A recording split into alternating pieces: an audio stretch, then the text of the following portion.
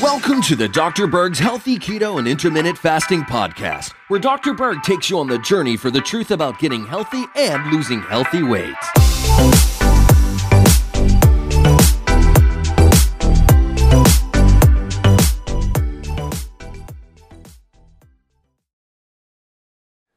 Hey, Dr. Berg here. I'm going to talk about insulin resistance. I'm going to make it really, really simple, so just track with me. Here's what happens. Your pancreas, which is located on the left lower quadrant right by your rib cage, makes a hormone called insulin, and insulin responds to sugar. In other words, it's triggered by sugar or anything that turns into sugar. So anything sweet, anything that, like even refined grains, can trigger insulin, and it kicks in there, and it goes into your cells, and then what it does is it removes the sugar from your blood. Okay, so that's the purpose, is to lower the sugar. All right. Normally in our blood, we need about 100 milligrams per deciliter, and basically that means is you can just focus on the 100. So when you get your sugar test in your blood, it should be like a 100. The goal is to make it 100. Anything higher is bad. Anything lower is bad. We need it 100.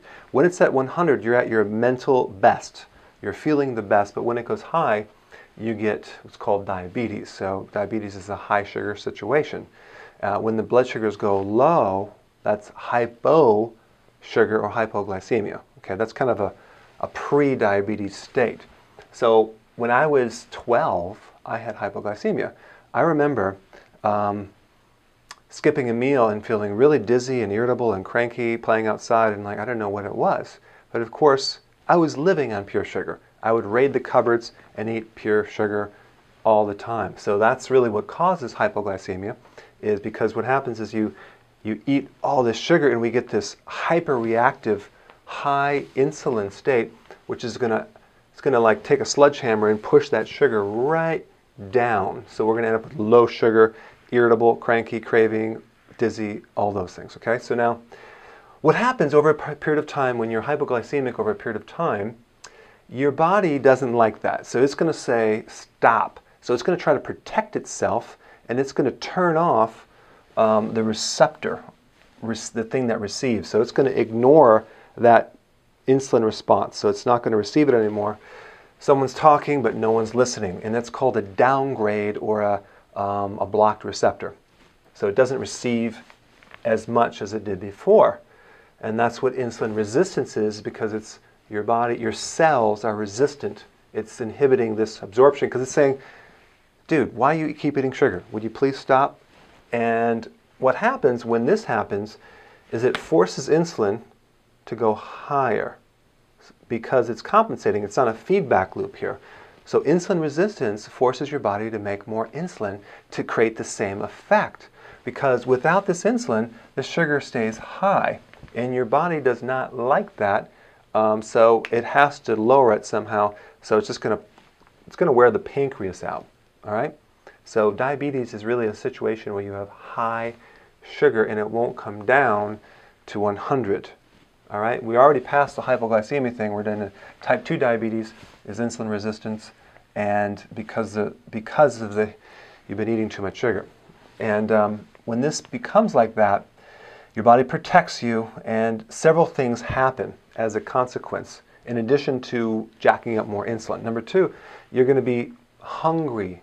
Why? Because insulin has a few other purposes. It not only lowers the sugar in your blood, but it also helps you absorb the nutrition in your cells. So the nutrients of fatty acids, proteins, vitamins. So without insulin, you can't get this nutrition in your cells. So guess what? You're gonna be hungry all the time. You're not going to be satisfied. You eat, but it doesn't really go in. So you have this fat person that's starving to death. You can't get healthy like that. And then all of a sudden you're going to crave carbs like crazy. And just so you know, if you're craving carbs or sweets, it is literally impossible to burn fat. So every time that you're craving, you're not burning any fat. Don't worry, I'll show you how to fix that. So we got cravings, hunger, and decreased nutrition. And that's why over a period of time, diabetics end up with all sorts of health problems. They go blind, They get their feet start getting destructive nerves, so it's called peripheral neuropathy. They get tingling in the feet and the hands, and they just kind of go downhill. And then also, this condition is going to prevent the storage of sugar. It's called glycogen, which basically is the stored sugar in your liver and your muscles.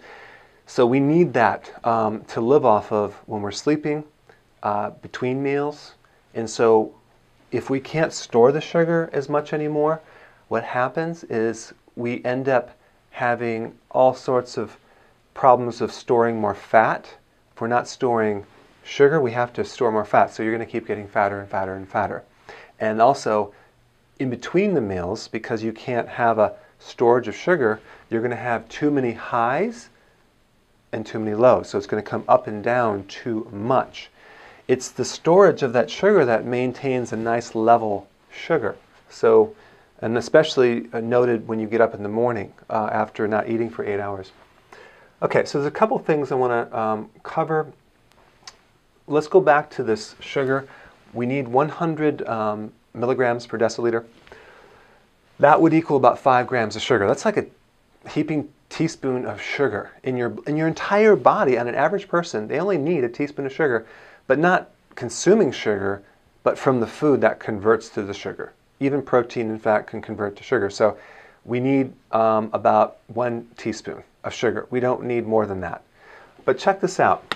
An 8-ounce typical can of soda, an 8-ounce typical glass of orange juice is about 39 teaspoons of sugar. Okay, so now we went from 5 to 39. That's a tremendous stress on the pancreas. Oh my gosh, what you're doing is you're just wearing the thing out. It's creating whiplash of your pancreas. And because the pancreas has 2 parts, one is a hormone part and the other is an enzyme part called the exocrine gland, you're going to start having all sorts of digestive problems, including possible pancreatitis, inflammation of the pancreas, tension in your upper digestive system, bloating for sure, maybe even pain that goes around your back, undigested proteins, you can't digest protein anymore, all sorts of bowel problems. I mean, you name it, it creates a lot of problems. Now, so the body is trying to protect itself from too much insulin, so it's going to block the resistance, the receptor, create more resistance in there, and then the sugar is going to go high.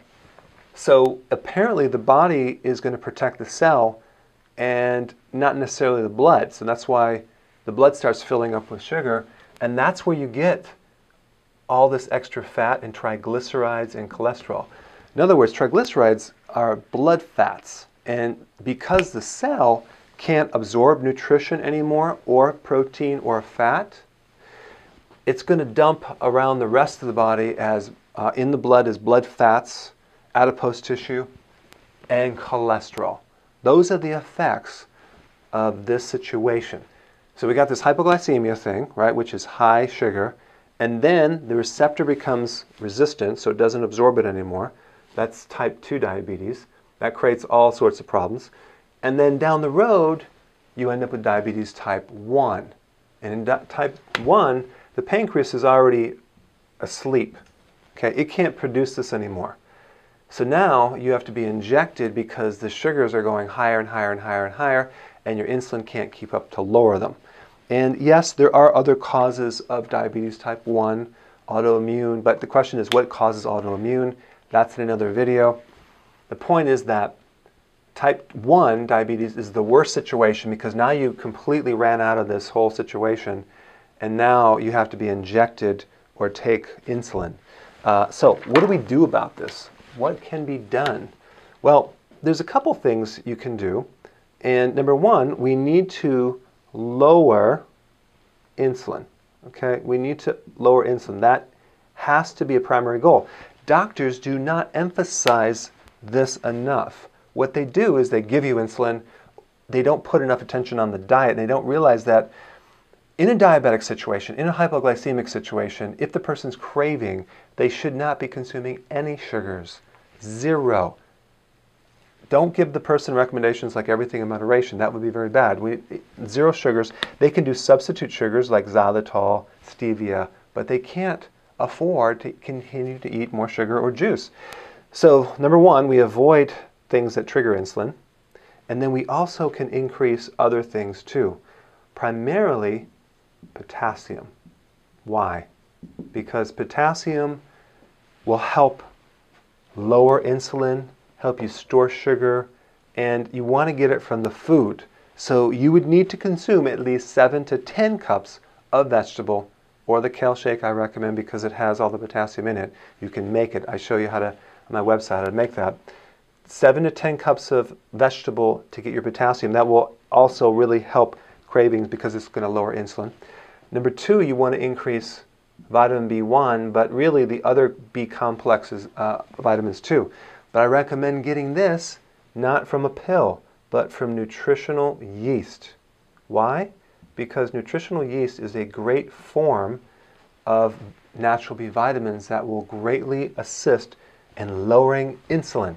Why? Because when you consume all this sugar, you're actually dumping all your B vitamins and your potassium out through the urine up to 15 times more than if you didn't have this problem. So you're losing all this.